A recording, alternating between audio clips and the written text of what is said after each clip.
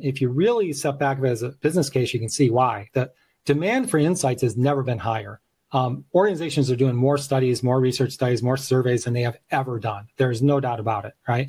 But at the same time, you got a field that traditionally has been really slow to adapt to new technologies. Like someone comes to you of like, hey, I have a business problem that I'm trying to solve, or hey, I have a point that I'm trying to make, help me support it. And then we go out and we actually go out and do research or do whatever we need to do with it to give them the answers that they need. The challenge with that I've found is that there's all this other stuff either that's like locked within the insights function or stuff that sits in like other spaces outside the business that never actually gets thoroughly explored and leveraged within the business. And so when I think about proactive research, it's like, what's all that stuff that's kind of either locked within the function that we can unleash and use it to drive business value, or all the stuff on the periphery that we just don't take the time or energy to package together and bring it to the business in a meaningful way. This is Real Talk, the Customer Insights Show with Jen Mancusi, a top-rated live stream and podcast in the market research and insights industry.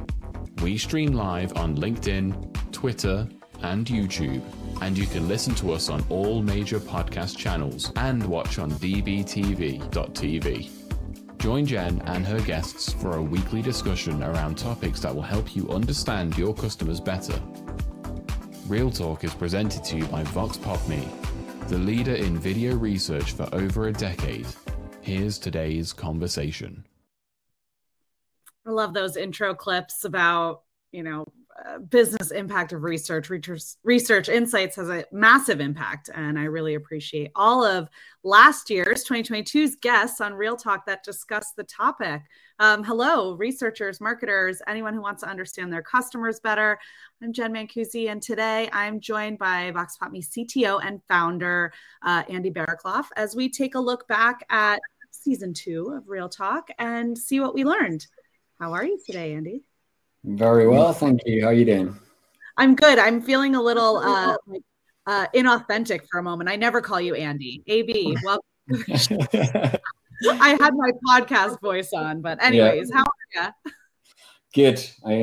Excited to be back on the show, and as always, be fun to run through this. I'm looking forward to see what we've got with some of these clips coming up. Yeah, me too. This is such a fun episode, and we did something like this last year. And over the course of 2022, we talked to dozens of experts in insights, market research, customer experience, and we discussed so many important topics. And admittedly, it's hard to remember all of the trends and all of the conversations that we had after publishing 40 hours of interviews. But we still wanted to know what trends and topics were mentioned by our expert guests in season 2. So how did we do it? Easy. The team took all of the interviews from all of last year's episodes and uploaded them into the Vox Popme platform to pull out the key themes. So let's take a look. Once we uploaded all those hours of Real Talk, we reviewed the insights, key topics, the word cloud. All of these were automatically created in the Vox Popme platform. Looking at the analysis, we saw trends and looked at what we as an industry can learn from those going forward. Let's dive in. All right. Super excited. We're going to jump into some of those topics that came out of the platform today. I think there's like 8 or so. So we're going to watch some clips, some of the highlights from last year's season, and talk through some of what we learned. So let's start with empathy. The importance of empathy continues to be a topic in the industry, and we discussed it a lot on Real Talk last year. Empathy actually translated to the work that their outputs and subsequently had an oversized market return. So yeah, in terms of who does research, I think now you're seeing it being done across the organization. And at the time that it's coming together and it's happening now, I mean, the empathy crisis, you mentioned it as a shortage. I actually talk about it as a crisis. And it's needed now more than ever for us to understand how to be empathetic, not just as professionals in the insights community, but as humans and in our day-to-day interactions. Specialize in empathy and connecting empathetically with our clients and their consumers, and really inspiring our clients through storytelling, and using all the different tools to tell stories that are going to inspire the marketers or whomever the end client stakeholders are to take action based on what they're hearing from the consumers. I think the first thing for people to understand is that we are all hardwired to have empathy. They found that in 2001, there was a 40% decline in empathy, and it stayed at that declined level compared to the previous decades. It never got better. It is what gets in most people's way, and it constantly is coming up, and it's formed from your own biases, your stereotypes, your past experiences, and you've got to be mindful of it. If you are judging someone, I talk about it as being judgmental, casting aspersion. When you're doing that, you're never going to see them. It's like a brick wall that you've built in front of between you and the person you're trying to have empathy with. I believe that video as a way that people communicate to us is going to solve a lot of problems. It's going to help build empathy across brands to their constituents. This is where we are today, and empathy is a core component for all of the decision making that's happening in brands and, companies around the world. And being able to scale that, every person in the company can't be having one-on-one conversations with customers all day, every day, right? Customer experience programs tend to use empathy in their practice. And as such, they tend to create alignment across stakeholders. It's much easier to tell somebody internally that you don't believe what they're saying, or you don't believe the data, but having your people within your organization hear consumers, their voices, see their expressions, their emotions. That connectivity, that empathy is huge, and it can't put a price tag on it. Rational benefits are really all about what the consumer gets from this product or experience. But the emotional benefit is really what they're going to feel. So if possible, try to layer in any emotional benefits that you have for this, because it really helps create some empathy with the consumer and, again, draws them in more. I think, insights at the crux of it, it's about empathy, seeking out diversity of thinking and cultures and background and that kind of thing is the way to do that. But you need to be choosing to be curious in that space.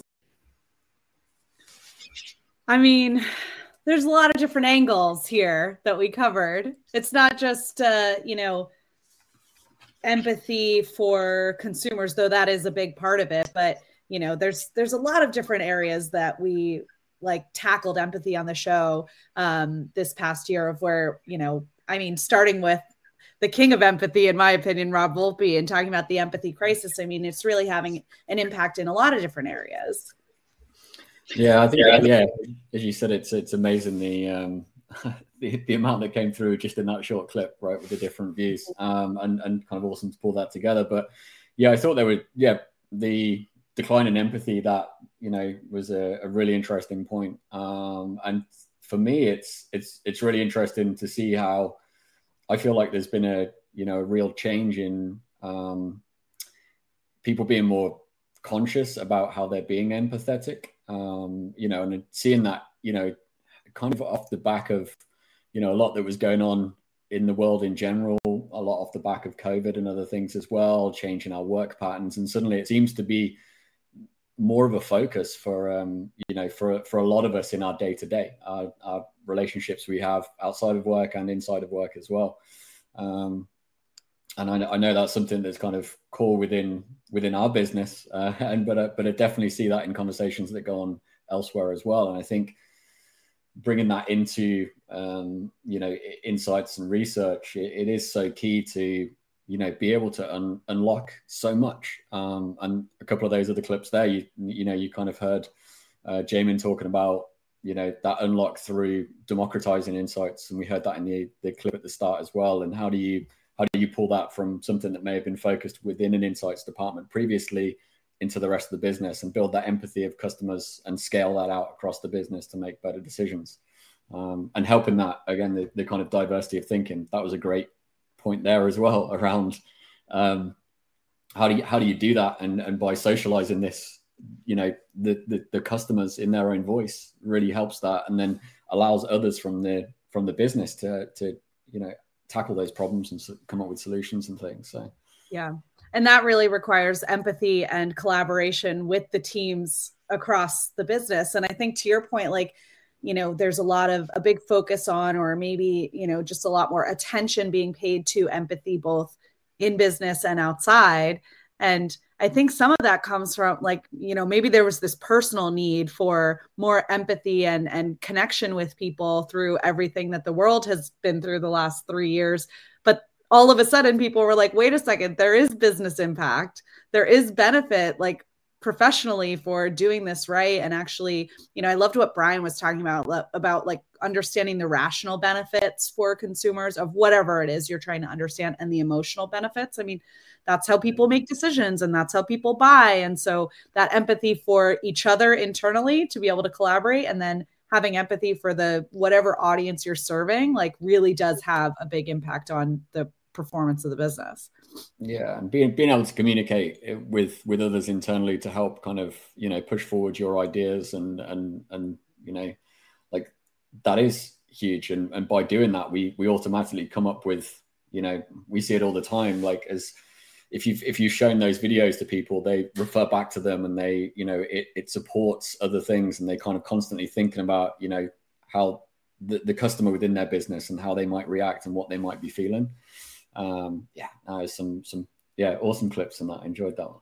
Yeah, that was a good one. All right, let's see what we have coming up next. So certainly everything we do and talk about relates to understanding our customers. That's really the theme of the show. But let's take a look at some of the highlights that got our guests talking. We are more senior in our roles, the more time we spend with customers, the more we believe we know. Knowing is the enemy of discovering. A beginner's mind says, in each conversation, in each survey response, I will forget everything I know based on my experience. So what I hear right now is fresh and first, and therefore can shape me. It has to start at that sort of bigger picture. If we don't understand the bigger sort of environment or the context in which things are happening, then, you know, going straight into the details of things, we're maybe not asking the right questions or putting it in the right kind of context. We all know that response rates are declining. I think what it shows is that organizations don't really understand their customers. And when we've looked at a customer experience, and we look at customers, and, you know, let me be clear, responding to a survey is part of a customer experience. Okay, it shows the world and your customers what you think is important to you. Okay, and it sort of, to a certain extent, it also gives you clues as to even the culture of the organization and what they see as important. And therefore, I think the issue for me becomes this, that really organizations don't really understand their customers well enough and at a deep enough level. Even when they get the information back, I'm not sure that people look at that information in the right way through the lens of behavioral science. So understanding really what the customer is saying, rather than, you know, looking at the subtext, if you like, of that, or the customer's responses, rather than just saying, oh, we've surveyed our customers, did they like this product, did they like that product, did they like that product, they like product B, so let's sell them product B. You know, I'm afraid life isn't as simple as that. One of the things we're trying to bridge into now is also incorporating some analytics into some of those more consumer research focused projects as well. So we try to help our students kind of understand that all of these things are different tools in a tool shed, and we want them to be able to apply the right ones to the right project. The panelists said, oh, that's because, the survey was too long, the survey was too repetitive, I got tired of it. So I think that's one side of the story, but I can't help but to ask like, but why? Why did it feel repetitive, right? Why did it feel long? And we've done a bit of analysis, I guess, on past data, just to see if we could, beyond saying like, oh, the survey was too long, like, can we really understand why they dropped off? So we looked at 2 studies. One was a video game study with people who play a specific video game. And what we found is that the people that dropped off from that study were less likely to play the game. So obviously they were less engaged with the topic. Then the second study we looked at was consumer electronic purchase, people that had just purchased like a PC. And the people that dropped off from this study were people that had purchased for someone else and had joint decision making, but we were not the sole decision maker. So what this tells me is that the people who dropped off were also less engaged with the topic. So, I mean, sample size of 2, but that's what we have. But I think like, why is it repetitive and why is it long? It's because people are not as engaged with the topic. And I think when,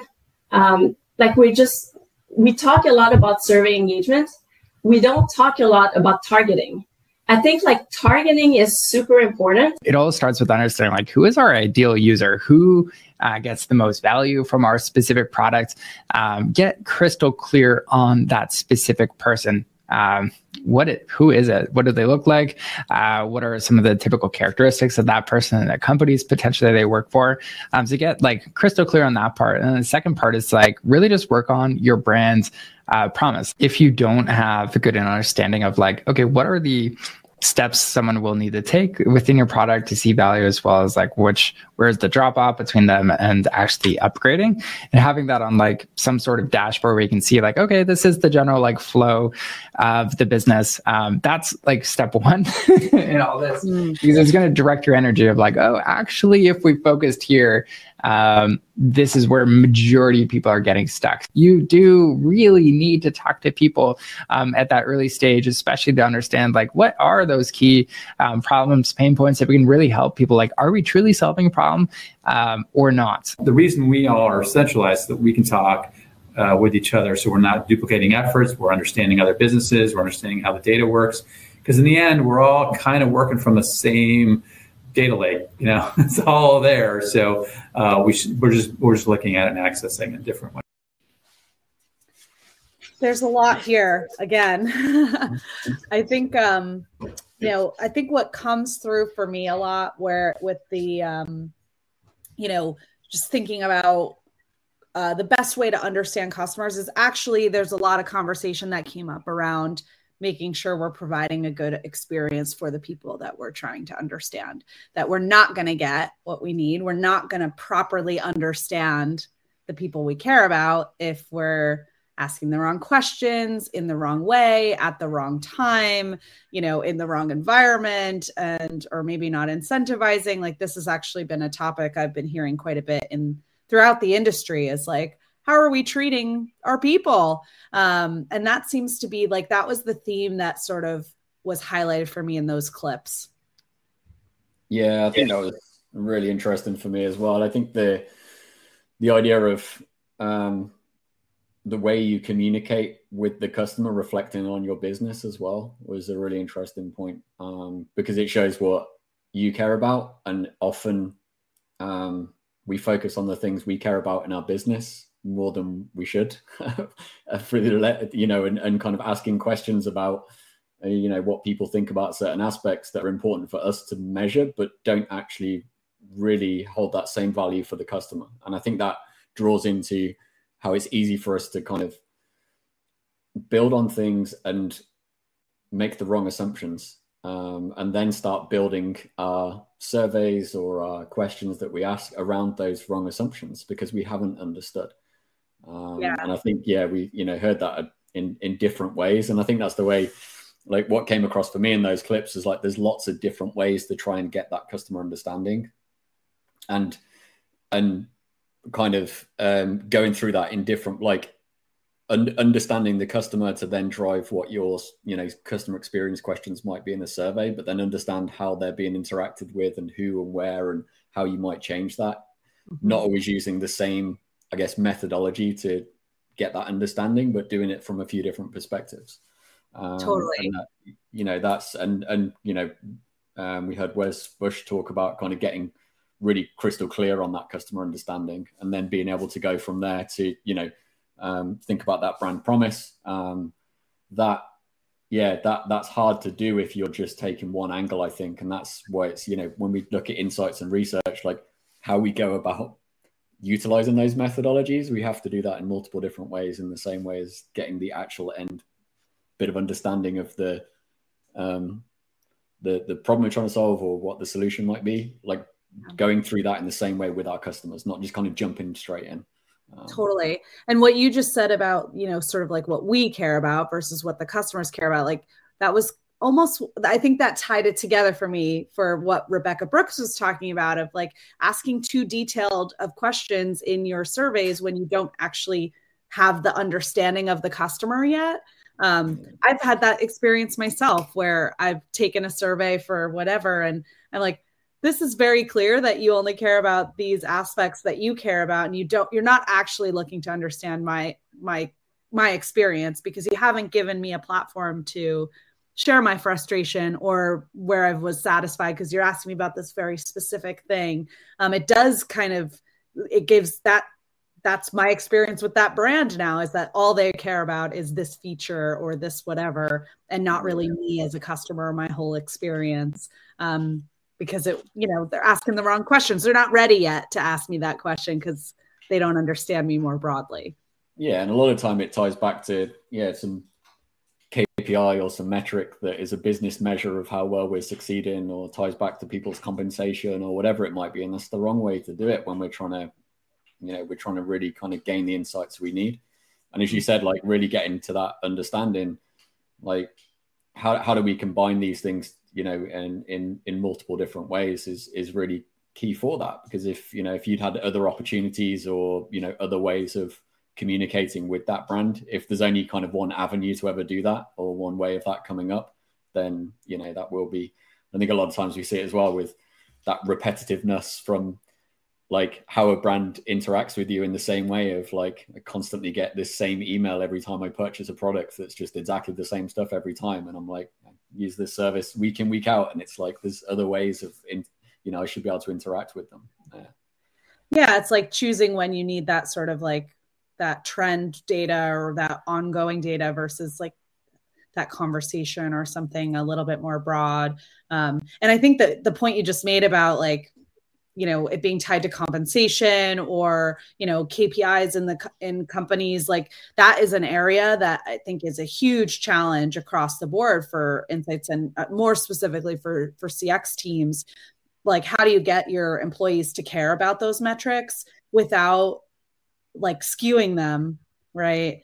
All the experiences we've all had of like people asking you to give them 5 stars for this review. And, if I had somebody after a furniture delivery tell me, if you give me a 4 stars, I won't work tomorrow. They'll take me off the schedule. Right. Yeah. Like that seems the wrong way to get the data you need. But, I recognize the challenge that's there of like, you want your employees and your frontline people to care about the customer and about the experience, but how do you do that in a way that is authentic, that creates, an authentic experience? That's a big challenge. Yeah. And I think as well, it's like, there's so much, like a lot of bigger businesses have so much of this data, like the ability to, sample other types of research to those, like it's not going to impact the trends and the numbers that much, but having other ways of getting some other deeper insights, maybe in one particular area, or, dig into a specific topic with a cohort and then get that alongside those other trends, that helps you to get to that deeper level. Because a lot of times you're not getting there. And if you've got vast numbers of data coming through, like you're not going to impact it drastically if you're taking 5% over here to then be able to sample in a different way and understand how you might find other ways of interacting with those customers, that gives you more insights anyway, and starts to leverage that. So yeah, totally. And with all the data the companies have, like you should be able to predict some of how people would respond to those same answers over and over based on what provides a good experience. I mean, we've been talking about that for a couple of years, probably. Yeah. You don't have to ask me if I had a good experience if, the delivery was 3 days late, right? You probably already know it wasn't the best experience. So, not bogging your consumers down or your customers down with stuff you already know the answer to, and actually leveraging that opportunity to say, hey, what are some ways we could have improved that experience? We know this wasn't the best experience we've ever delivered. So let's take the opportunity to ask something that's going to actually impact change instead of just answering a question we already know the answer to.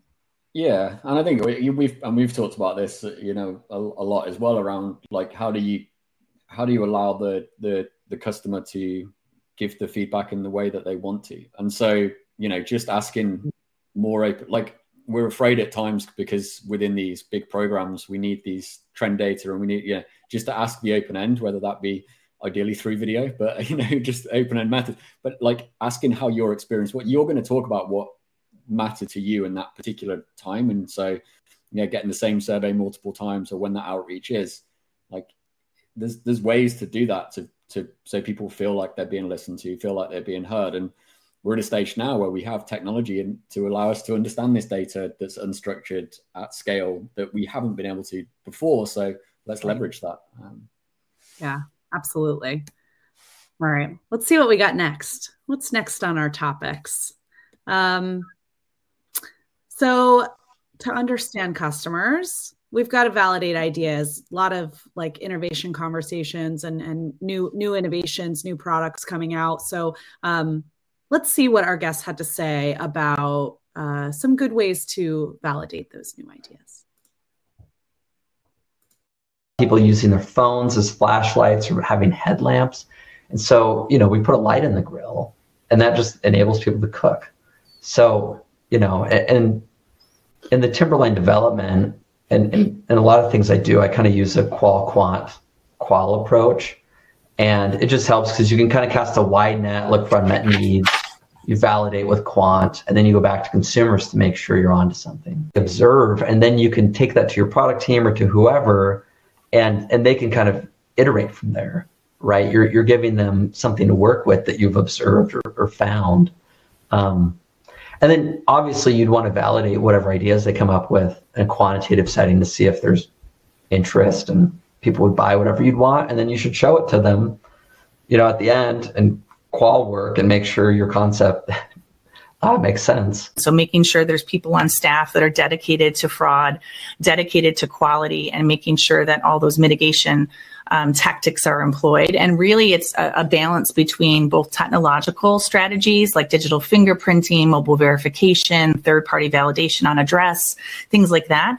But there's also methodological strategies that you can employ both pre, during, and post-survey to really, again, scrutinize. So looking for things like speeding and gibberish, looking at open-end responses and evaluating them through, AI or NLP projects that are products that might exist out there to really scrutinize the quality of responses. We should solve customer problems, but it's actually a lot harder in practice.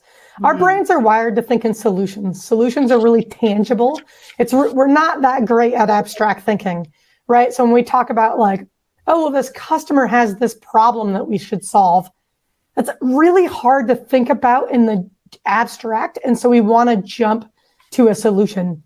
The challenge is if we have multiple people working on that solution, which we almost always do, they're all interpreting that problem slightly differently, which means we're all going to disagree on what the solution might be. And so there is this work that has to be done to truly understand what is it that this customer needs. It means you might go in sort of oblique questioning angles and triangulate what the jobs are and then try to validate that with the customer. But really try to get at the world as they see it and not in the convenient ways that you see it. So that might mean saying, well, what was important to you today? What were your real priorities? What made it a good day or a bad day? Oh, I love these clips. This topic is one of my favorites. I love how, what was highlighted here and what I heard from people throughout the year on this topic is really to stop starting with the solution, right? Live in, marinate in the problem for a little bit. I love how Teresa Torres talked about like how uncomfortable it is to be in that abstract thinking, but how important it is, like the validating ideas and validating new innovations. Like it doesn't start with the idea; it starts with solving a problem. Really setting yourself in that problem space for a lot longer, as you said, is key. And I think at times it's a really it's a really strange thing, because a lot of times we think if we get to the solution quicker, we'll get to the output quicker, we'll get to the, you know, whatever we're trying to achieve quicker, whether that be through more customers, better experience, revenue, whatever it might be. And so we rush to that quickly. And it's also the thing is, you know, Teresa Torres said it naturally we want to get to that solution, right? And we feel a bit more comfortable getting there. And so what we don't do is really dig in and really understand actually what it is and what that experience is. And, you know, the more we can do at that stage, the better. But it doesn't mean we have to like not make any progress for a long time. And I think the pressure that teams have to move, it's like there's some of these feel like it's going to hold us up. And what we can do is we can start to take those things that we understand, like test around that and keep moving with it. And that iterative approach allows us to do it. And you hear me talk about this with our teams internally all the time, but I always talk about the teams of when we're doing something new, let's get from 0 to 6 out of 10. Let's not get to 10 out of 10. Let's not strive for that. That first bit is we can get there quickly. That's the area that we can start moving towards, and then go in again and understand more and iterate on the different ideas we have, and do that from an iteration of like, have we looked at the problem in the right way? Have we made the right assumptions? Have we tested those assumptions correctly? You know, and then are we on the right line with the solution? And every one of those stages, we find out something new. But the pressure that we get externally and internally from the business and everything else to, you know, hit our goals, reach our targets and everything else, it feels difficult to take that extra moment to do it. And that time up front gets us to a better solution much quicker.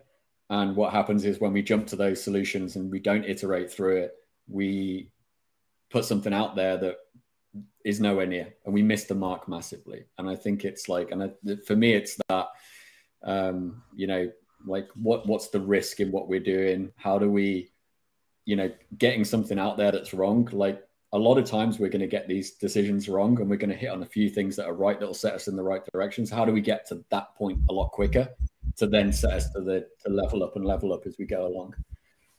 For sure. And I think those agile approaches, like more iterative, like they've kind of existed maybe for a while on the tech side, or, you know, kind of in the software world for sure. But we're seeing this emerge in consumer products and products that are going on shelves. And we should have put a clip of Nick Umana in there, unless maybe she was the year before. Maybe I'm time is escaping me, but you know, she from Mars talks a lot about like doing the same kind of thing you're talking about, of getting to 6 instead of 10, but from a consumer product perspective. And instead of having these 18-month, 24-month timelines to get the perfect product on the shelf, you know, they're getting products on the shelf in 6 months and validating it in market, as opposed to, you know, like you can ask people all the time, would you buy this? And they will say, sure, yeah, that looks great. That sounds great. I would totally buy it. And then they don't buy it. So actually, and same with like the work that we do, they say they'll use that feature or whatever, it looks good or it sounds good or it feels good, it's going to solve my problem. But actually validating that in market is so important. And so I think, what else was I going to say? Oh, I loved the conversation with Jason Alliger about Traeger grills and how they came up with, you know, their latest version of this grill that got released, like had some features that were just wildly different from what you see in the market for grills, and the way that they got there of just this open observation to identify the problems. They didn't ask people what problem they were trying to solve. They didn't ask them what features they wanted. They just observed, like, let us identify where we see a problem. Like, I think consumers weren't even identifying these areas as problems. And once you solve them, you're like, oh my gosh, I didn't even know I had that problem. So I feel like that ties very closely to what we talked about in that last segment about, just like, don't ask that very specific, detailed question to get to what you think you're trying to get to, but actually that more broad observation can uncover that white space that maybe nobody knew existed, which I think is really exciting. Yeah, and I think I think a lot of times as well, we look at the iterative approach as like an iteration on the thing we're producing, as opposed to an iteration in the way we even do our discovery. Like, even with that, like, we might not get into what, like, that understanding deeper. Like, we need to iterate through that, because we have one conversation, we have another, and that kind of, we heard the, qual, quant, qual methods, and tying these things together, that gets you to that level of discovery to make sure that you're on the right lines. And each one of those stages will, so even that, like, we're making good progress and moving forward. And, a lot of times we think about iterating on, I've produced X, I'm going to learn something else and then produce Y, and not the iteration in the middle stages that actually, informs all of those decisions for what we're producing on the back of it as well. So I think sometimes it's just, taking that broader look, for sure. For sure. And the last thing I'll say on it, just like the Teresa Torres continuous discovery, I know we've learned so much from those approaches, and I see like the benefit of that with other companies kind of doing the same thing. But I was with some people this week, and somebody said to me, sort of in jest, like, how many decisions do you make every day that, aren't based on research? And I'm like, literally, like, none. Because if you're in this state of continuous discovery and constantly, like, you just always have the customer in mind with all the decisions that you're making. And it's like, what should we do with this? Well, we're going to do it this way because of that conversation we had last week. It doesn't mean that we're running a research study or a project or a survey for every decisions that we make, but it's just this broader, again, connecting to the empathy, broader understanding of what people need and what problems they're trying to solve, like, helps us make smarter decisions every day. Yeah. Well, I think those previous empathy into customer understanding, into iteration on those, really tied together, nicely. And completely agree with that. And I think a lot of times people feel like it's difficult to be able to get the feedback, because oftentimes we feel like we have to do research in a specific way. We have to get to a certain, I've got to get, statistical significance, or I need to get to something that's like, I can't just have one-off conversations. Like, and, Teresa Torres talks about that as well, of like, you can just get to those insights and that understanding to help you make decisions to get to that next stage. And so, we can talk to our customers or people also who have those same problems in other ways, and not kind of tie ourselves down and to do things in exactly the same way every time with that research. So. Totally. All right. Well, let's talk about iteration and, agility, validating and understanding consumers' ideas. We need to be able to pivot, right? So that iterative process is so important. I imagine we're gonna have an appearance from our friend Nick. I might have jumped the gun on her, but let's take a look at what our experts had to say. We start with personas to get down to a personalized experience. And we do that, and we think personalization is the end. But as we know, it's inherent in the CX, human-centered design process, to be iterative. This is a rewiring of shoppers' brains that's happening. And we don't quite know what the end result of that is going to be. We're in the middle of that process. So yes, brands have gotten much better at innovating quickly, getting products onto the shelves, iterating and refining and evolving, and doing all of that in real time with customers. And the pressure on them, right, to become profitable right away. Things are changing all the time, and that iteration is really critical. Right. Right. Think about what happened, with the pandemic, right at the beginning. All the stores shut down. Right. Basically, you're shutting down the customer journey now. Like, when that happens, then no research is going to help you right there, because that was your foundation, right? So you always need to be agile. I go back to foresight and agile, and in agility to respond, not to react, but to respond to what the consumer needs are now. And that is when it comes to the type of research that we do. And that research has to be a combination of agility, and it has to be frequent, and basically just DIY, right? And sometimes it's just guiding a small decision. You gotta give this to people throughout the organization to make their own decisions. One of the biggest changes for us in the growth strategy that we have for this pipeline that we're building is we call it a slow and controlled skate ramp approach. So instead of launching this out into the world and putting millions of dollars behind it in media, it is a slow and modular scale that enables you to continue to learn. And, we design an MVP with a target consumer in mind, but we have, the next layers as we're growing this proposition that we know we want this innovation to be relevant for. So as we scale up, we need to continue to be flexible to learn and optimize. What is very tempting for our business leaders is to say, oh my God, we love this. So how can you make it twice as big and do it twice as quickly? And that's absolutely the wrong question to be asking our teams, because part of what we want to do is grow in this controlled and modular way that allows us to continue to have the flexibility to design the right value in.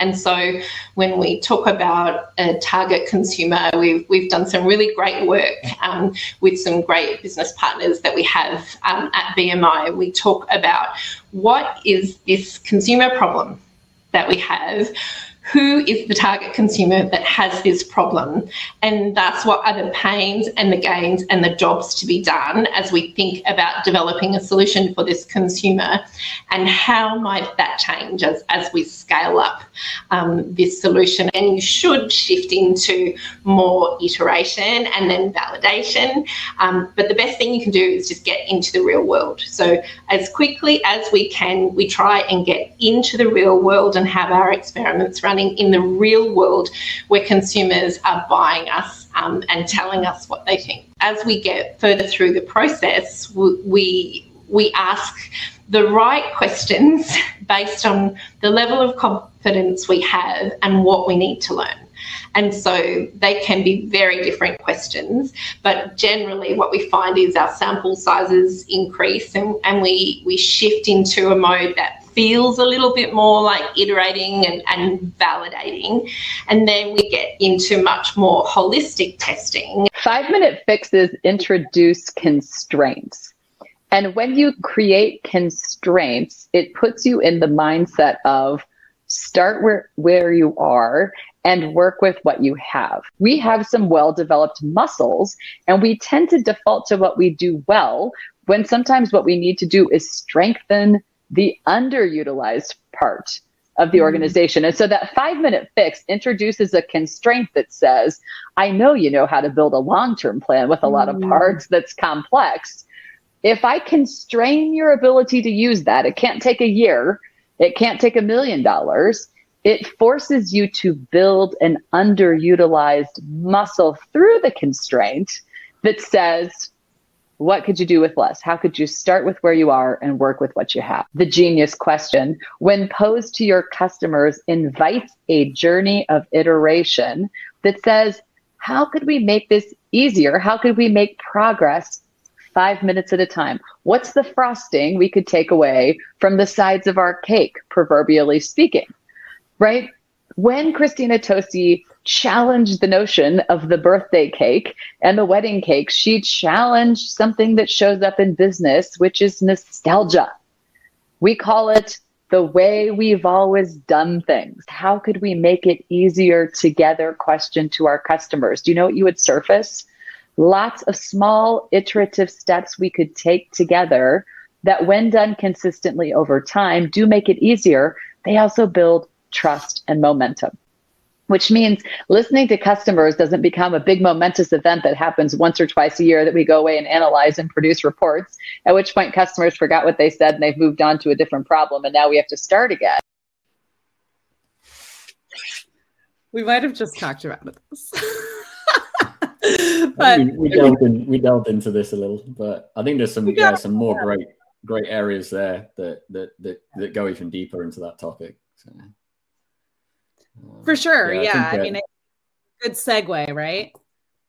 Yeah, and I think it's you hear there that continued small change, but that build and learn, and I think that really helps us drive that innovation so much quicker. In that final clip, kind of talking about what those constraints sometimes are, help us to think about things in a different way rather than taking lots of time to do things. It's one of the approaches we have from a development point of view, and it's like you've either you can put some time constraints in or you can put some scope constraints in, but like you've got to get to something, and it helps you make those priorities on like, does this really give us what we need in order to like validate the next stage, and so it allows you to kind of prioritize what those things are, and the bit I liked, I think Nick spoke about it, was talking about how you get to a level of confidence, and I think that's one of the things that we don't utilize enough a lot of times, is like communicating the confidence we have in something. And that is across, I think that's across businesses in general. And when we're communicating with other teams, when we communicate like the direction we're going, the solution we have, where we're going to, sometimes we do that because we've got to a certain point and a certain level of confidence, but we don't communicate what that level of confidence is. And I think that's one of the things that we underutilize as teams. And if we say, this is something we still need to learn from, the approach that everyone has and what they bring to the table and how they come up with solutions or ideas will differ. Whereas if you tell a team, hey, we're doing X, and they're like, all right, well, the powers that be have told me that they're doing that and they know best, so we're just going to go down that route. They don't necessarily come in and provide everything we get from, great, diverse, forward-thinking teams. And so that bit really struck me, because I feel like that's an area that I think, we don't communicate alongside the findings that we have at the stages we're at enough. Mm-hmm. Yeah, for sure. And I think too, like, it's like you measure it differently, that you measure the success differently, right? Like you were saying, you look at it differently from the approach, but also like the success of it. If you say, I'm 50-50 on this one, this is an experiment, I'm not sure what's going to happen, then you're going to look at different metrics and different, ways of determining whether it's working and whether you keep it going or evolve it. Then if you said, this is live, it's, the new thing, it's out and it's here and it's done, it's 100%, like that's going to have a different level of scrutiny on the success metrics. And so I think that communication piece is really important. Another thing Nick said that I really liked is this slow and controlled scale, that when you do have something that you're only for 50% confident in, like nobody's saying, take something that's not ready and put it out to the world and cross your fingers, right? We're saying that things need to be validated in a certain context and improved along the way. So I think that slow and control, like it feels like, hey, we're going a lot faster, but it's almost like slow down to speed up kind of thing, like that sort of approach I think is really important. And I think it's that slow and controlled scale scale's the important bit, because you don't need to, as you said, you don't need to go out to a full market. I think, Nick talks about getting into the real world and making sure, I think that's one of the things that, we often don't do enough of, but the way we roll that out, and you don't have to give everyone everything at the same time. And that's traditionally what we've done. We've worked to an endpoint and then we've gone, hey, here you go, this is the new thing. And so, I think that's that slow and controlled scale is really important to help us be able to pull things back or go a different direction without having major, and keep that speed of iteration going as well. Totally.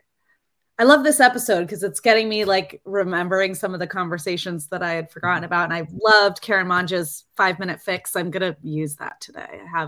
I have a spot for it in my mind, so I'm taking that with me.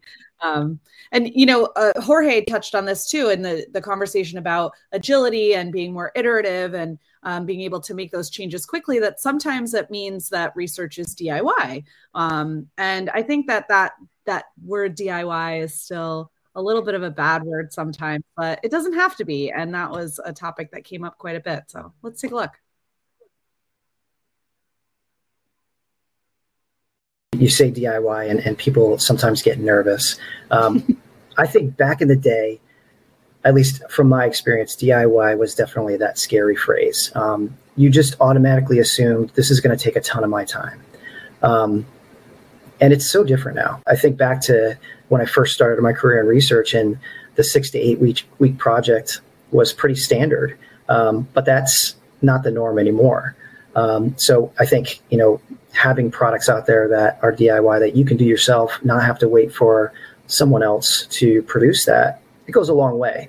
And then obviously limited budget, teams that are having to cut costs. I think those are the ones that are going to benefit really from DIY, because once you realize there are platforms out there that can do this work for you for much lower costs, it's going to take your dollars much further. So I am fine giving this information and the power to do research to people across the organization. Now, because we have tools, we have a lot of DIY tools. For instance, when it comes to doing some qualitative video calls to understand why an idea is maybe a good idea or how it needs to be optimized, why do we need to be there? When we're doing idea screener, when we're actually doing name testing, why do we need to be there? So we need to actually use that time to focus on connecting people, right? To do other research that is more foundational. So those are the tools that we need to use to share. I mean, I think this kind of takes us a little bit full circle in talking about, the democratization of research. And we talked about empathy, this in the context of empathy in the beginning of like sharing, collaborating, understanding each other's needs. And, now this like tech-enabled insights industry that we're in allows us to, save some time on our own work and not get stuff done in 6 to 8 weeks like Brian was talking about, but also help to share and, get more people thinking about the consumer. And I know that even that's a scary topic, but everybody has a little bit of different feeling about it sometimes, but it does allow us to, put some controls around what people can do, but get people closer to the consumer or the customer, which is really, that's the goal, right? Yeah, and I think we've got to make sure we're utilizing things in the right ways, but as you said, like using our time wisely. I mean, let's make sure we're spending the time on the right things, the things that are going to push forward where we need to progress as individuals, as businesses, to that next stage. And so there's a lot out there that can help us and support us on that. And that kind of tech enablement allows us to get to those levels a lot quicker, and I think that the big one is it often puts, frameworks or structures in place for allowing more people to access that information, and whether that's to create that research or whether it's to consume that research and have those tools more collaborative and shared within the organization.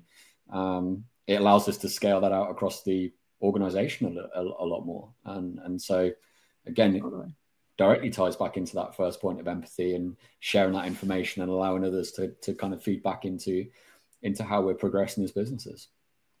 Yeah, for sure. And I think the other thing too is it, just allows people to spend time on the things that matter a little bit more, that are, require a little bit more thought and, brain power versus, I think we saw this a lot of, certainly with our customers, with some transition from, maybe a more supported model to a more DIY model. I don't know that model's the right word, approach, right? Is like, it takes just as much time to create your brief and do the back and forth and get somebody to run something for you, probably more time. And again, I guess Brian sort of touched on this versus, I know me, like, I just want to get in there and do it with pretty much everything, not just surveys or research, but like, just get me in there. I'll do it myself. That's going to save me time. And I'm going to, have a little bit more control over it and free up more time for me to be thinking strategically or turning those insights into a story or making a decision based on what I've learned versus spending all the time executing or running something. And I think that the DIY nature really does help speed that up.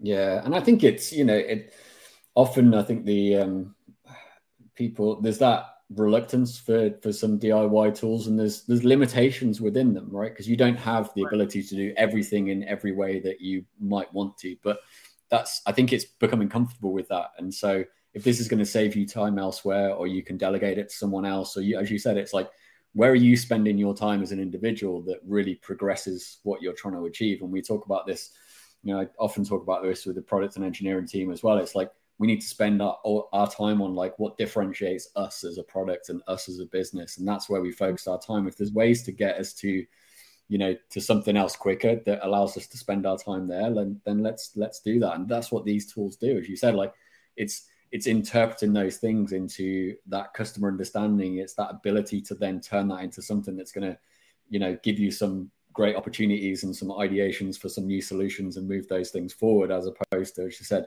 the time it's taken us to do, some of those tasks that can be a bit more repetitive or take more time to get to. But it's, and it's a transition though. And it's being able to become comfortable with that. And it's, certain aspects of this haven't been available in the past for us to be able to do, and all of a sudden now are. And so it's sometimes hard to make that leap. For sure. I think it's also connected to the choice thing, right? Like, we're not talking about, like, nobody out there is just doing like, super fast DIY stuff all the time, right?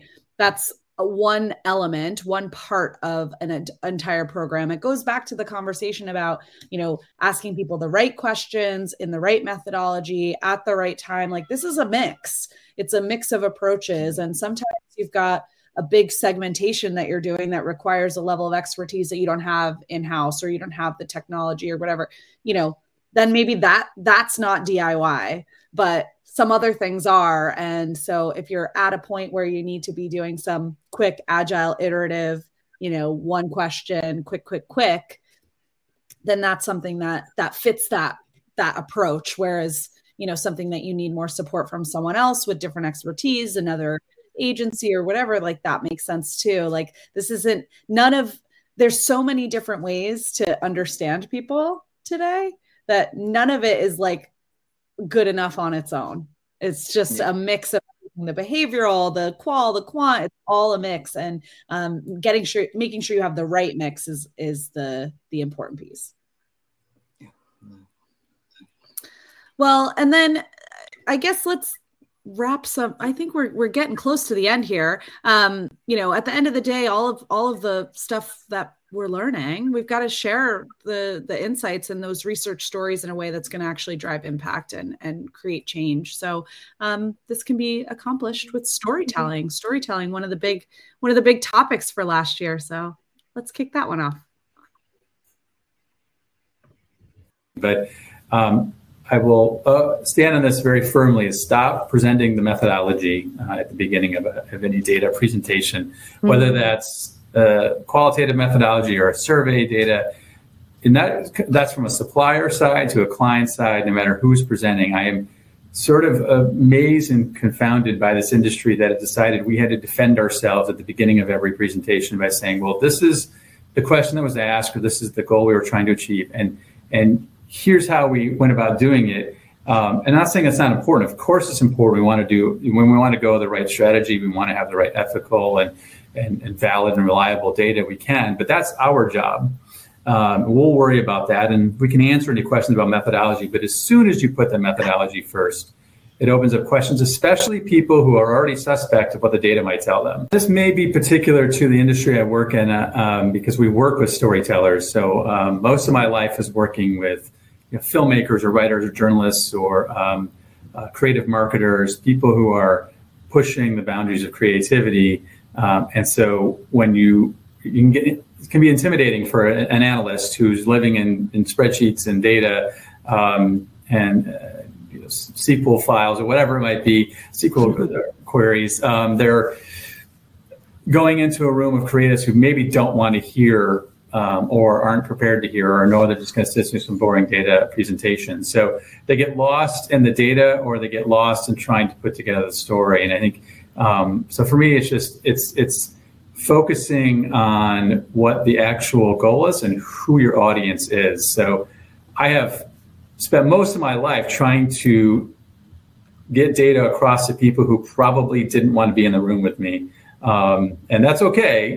They wanted to hear the information. They just didn't want to have to go through the process. They knew it was important, but they wanted to get to the next meeting to figure out what was going on. So it's getting out of our own way of what is important and all the hard work that we might have done. Maybe took us 6 hours to find that answer, and it may take 6 seconds to tell them that answer. That conversation with Brad Dancer was so enlightening for me. It actually, his comment about removing methodology from the front of every research study, it changed the way we do things here, with our kind of weekly trends that we put out. And he's exactly right. That's not the good part, right? That's you got to have that information for when people ask and when they want it, but it's about the story. What story are we telling? What's new? Why do I care? What's in it for me? Right. Certainly on our team, when we, my primary experience around it is with these weekly trend reels that we do. And the question that we always ask is, so what?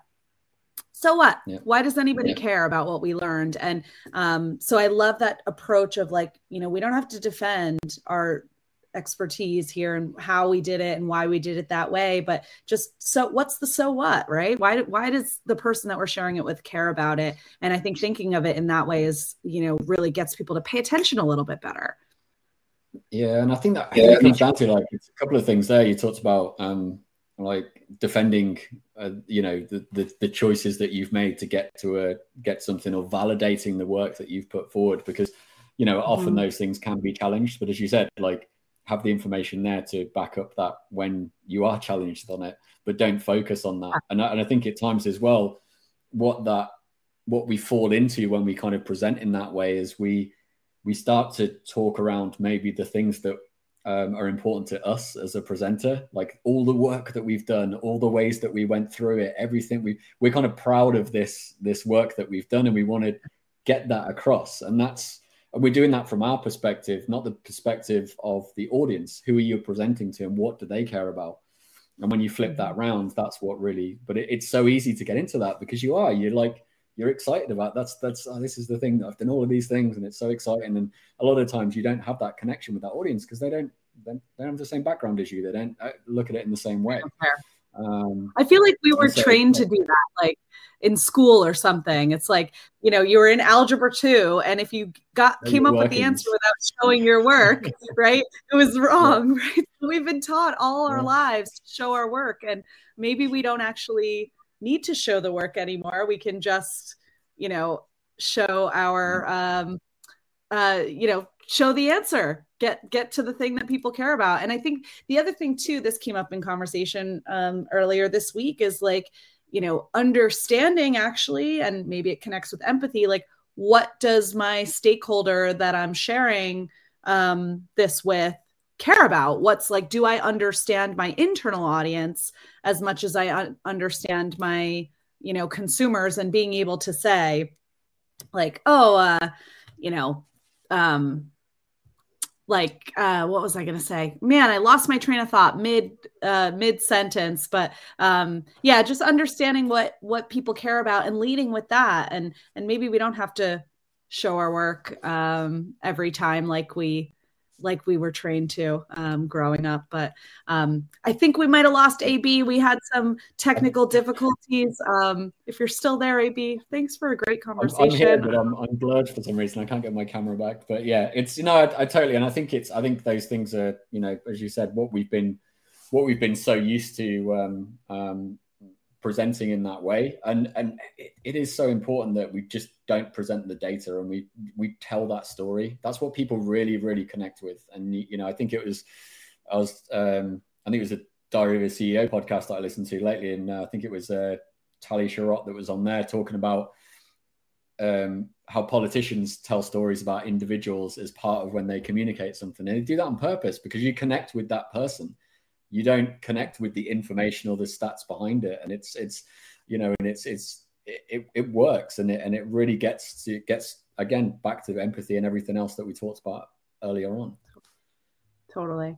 And it's so much more memorable, to your point. People don't remember the data, they don't remember the numbers or the stats, but they will, remember the person or, the story of that kid or that guy or that woman, whatever. And that's that. If that's ingrained in the back of people's minds, then, it helps everybody make better decisions along the way. So, all right. I think we got you back. We got you back. We lasted almost the whole time. Well, thank you so much for having this chat. I think it's really fun to go back and see what topics were, the most relevant last year. I think a lot of this stuff we're going to be talking about for a while. I think so. I mean, it's great to kind of see that roundup of everything and so much insight and information gleaned, and there's so much we can all learn from these individuals. So yeah, excited that we get opportunity to speak with everyone that's on the show and get to learn from them ourselves and hopefully share that with everyone else as well. For sure. Yeah. Really appreciate all the great experts and all of our listeners. We had our Spotify Wrapped of our podcast at the end of the year. And one of my favorite parts, I've got it pulled up here, is, the personality of our listeners, which is described by Spotify as adventurers, venturing into the unknown, searching for fresh content and gems yet to be found. So we couldn't have all that adventurous content without our amazing experts. So thanks to everybody for coming on the show last year, everybody for listening. We're going to be talking about all of these topics as they continue to be relevant in 2023 and beyond. We'll dive into different aspects of these and other topics once a week again this year. And with that, I'll see you next week when I will be chatting with Jill Burnett. See you then.